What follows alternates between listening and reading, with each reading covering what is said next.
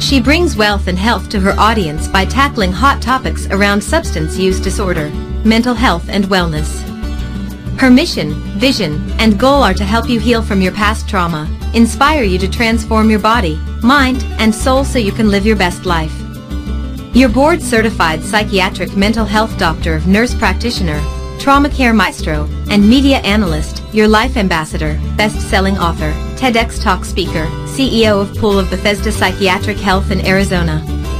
Let's all welcome Dr. Princess Fumi Hancock. This last year has had quite the impact on our mental health in countless ways. And as the vaccine has life starting to return to some sort of normal, there is a new anxiety that many people are dealing with. And experts are calling it post-vaccine anxiety. Xavier's talking with a mental health expert to learn more. Dr. Hancock, let's just start off with what is post-vaccine anxiety? Oh, wow. Well, let's look at it this way. Anxiety is when you are agitated about something, when your heart rate is at a speed of light. So when you talk about post-vaccine, there are people out there that even after the vaccination, they are kind of anxious about going back to work, going back into work. They are anxious about, even some at the cusp of taking their vaccine, they get nervous just looking at the injection. Looking at that injection, they go into nervous wreck. So when we talk about post-vaccine, we're talking about a behavior that is almost not making you want to go back to work. Let me just, that's a simple way to put it. I don't want to go back to work because, and you can fill in the blank.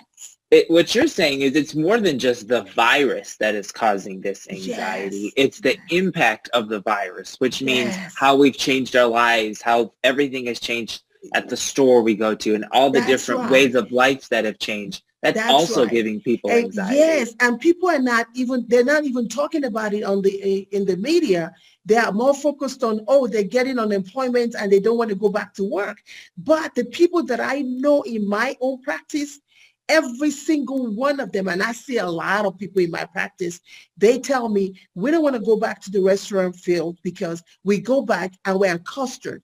We have customers that are angry, that have not dealt with their own anger, and they're coming into the restaurant, lashing at us, and we already have acute stress syndrome. So we're not going back. So we have a lot of people that are actually changing jobs.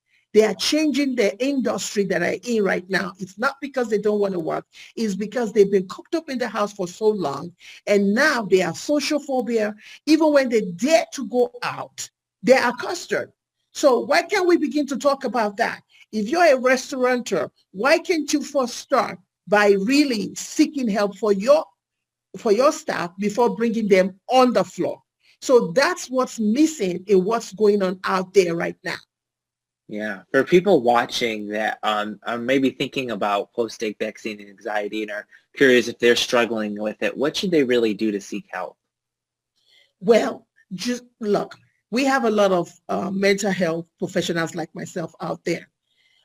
This is not something that we all need each other. This is not something that we can do on our own. First, seek help by reaching out to a mental health professional who can really, really look at, do a psychiatric evaluation for you, let you know if you have acute stress syndrome, because frankly, some of us already have post-traumatic from something else. And so now on top of that, you have acute, which is happening right now. And you have those two things which are bringing anxiety. Seek help by first reaching out to a mental health professional to do the psychiatric evaluation on you. Awesome. Dr. Hancock, thank you so much. This is such an important conversation. If you'd like to connect with Dr. Hancock or any of the awesome things she's doing, I'll post all that information for you on 9and10news.com. Thanks so much. Thank you so much for having me again. Thank you for listening to Tear the Veil with Dr. Fumi.